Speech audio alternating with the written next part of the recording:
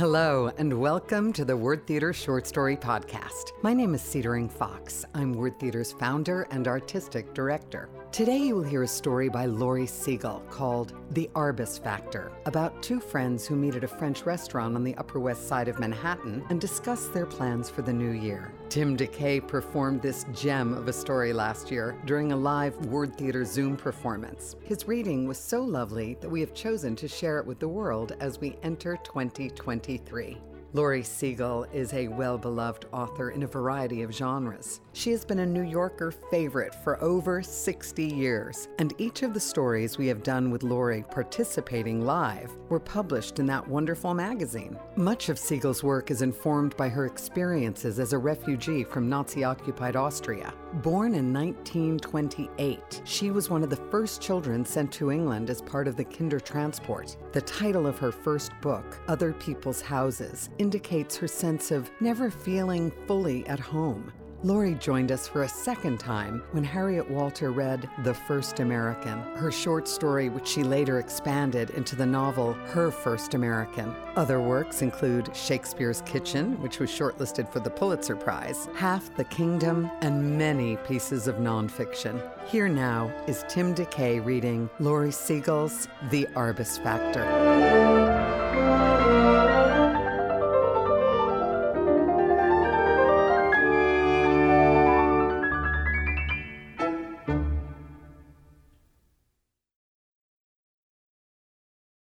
On one of the first days of the new year, Jack called Hope. "Let's have lunch," he said. "I've got an agenda." No need to specify the Café Provence on Upper Broadway, or the time, 15 minutes before noon, when they were sure of getting their table by the window. They did the menu, heard the specials. Hope said, "I'm always going to order something different," but ordered the onion soup.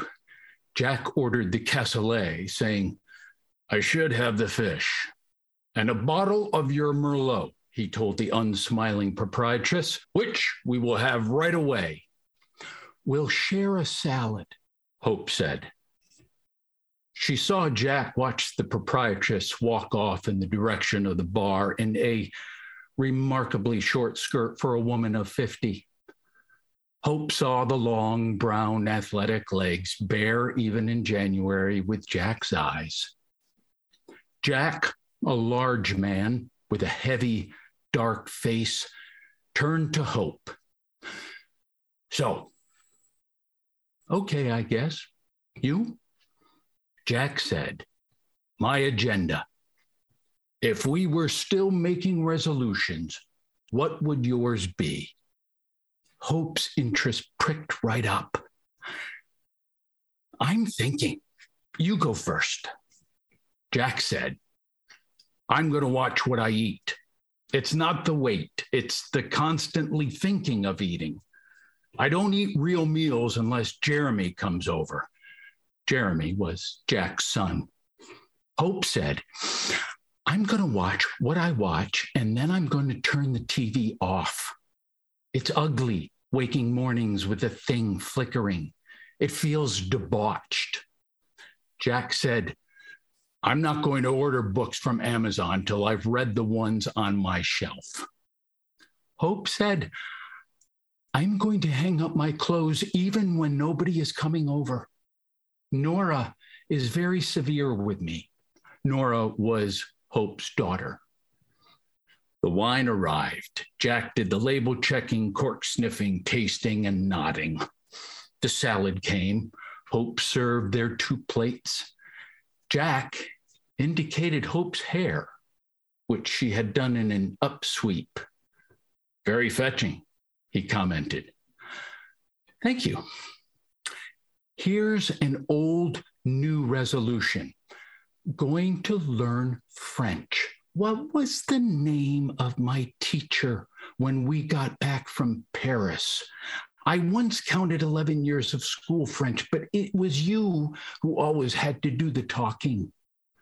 Jack said, "I want to learn how to pray." Hope looked across the table to see if he was being cute. Jack was concentrating on folding a whole lettuce leaf into his mouth. Hope said, "I'll never understand the principle of not cutting it into bite size." The onion soup came. The cassoulet came. Jack asked Hope if she would like to go back. Go back? Back to Paris? Jack and Hope had lived together before marrying two other people.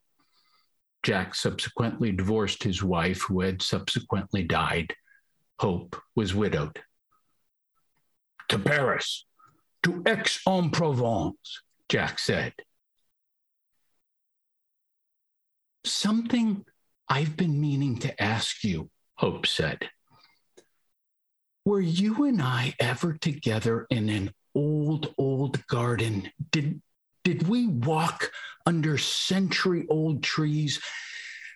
Did we lie down in the grass and look into tree crowns in France, or was that in England? Was it in England, in an old English garden, or is this a garden in a book? What's to keep us? Jack said. There were a lot of reasons, of course, to keep them from going back. Two of the littlest were at this moment flattening their noses against the outside of the restaurant window. 10-year-old Benjamin stuck his nose and his thumbs in his ears and wiggled his fingers at his grandfather. Hope made as if to catch her granddaughter's hand through the glass. This made little Miranda laugh. And there was Hope's daughter, Nora, with baby Julie in a stroller, and Jack's son, Jeremy, standing out on the sidewalk. I'm just going to the bathroom, Hope mouthed to her daughter. What? Nora mouthed back, her face sharpened with irritation. The baby was crying. She knows I can't hear her through the glass, Nora said to Jeremy. Jeremy said, you stay with the kids. I'll go in and get him. I'll see what your mother wants. Jeremy walked into the restaurant, passing Jack and Hope on his way to the corner where, an hour ago, he had folded up his father's wheelchair. Hope stood and came around the table to kiss Jack and be kissed goodbye. On the double, Dad, Jeremy said. I need to get back to the office. I'll call you, Jack said to Hope. We'll have lunch. Hope was mouthing through the window again, and Nora said, Julie, shut up, please. Mom, what? The baby had started screeching. Hope pointed in the direction of the ladies' room. Nora signaled, you need me to go with you? Hope shook her head no. One of the reasons for the Café Provence was that its bathrooms were on the street floor, not in the basement, down a long stair. Gathering her coat and bag, Hope opened the door to the ladies' room and saw, in the mirror above the basins, that her hair was coming out of its pins. She removed all the pins and stood gazing at the crone with the gray shoulder-length hair girlishly loosened. Hope saw what Diane Arbus might have seen and was appalled. And being appalled, pricked her interest right up. I've got an agenda. The Arbus factor of old age. Hope looked forward to saying to Jack, the next time it would be convenient for Jeremy and Nora to arrange lunch for them at the Café Provence.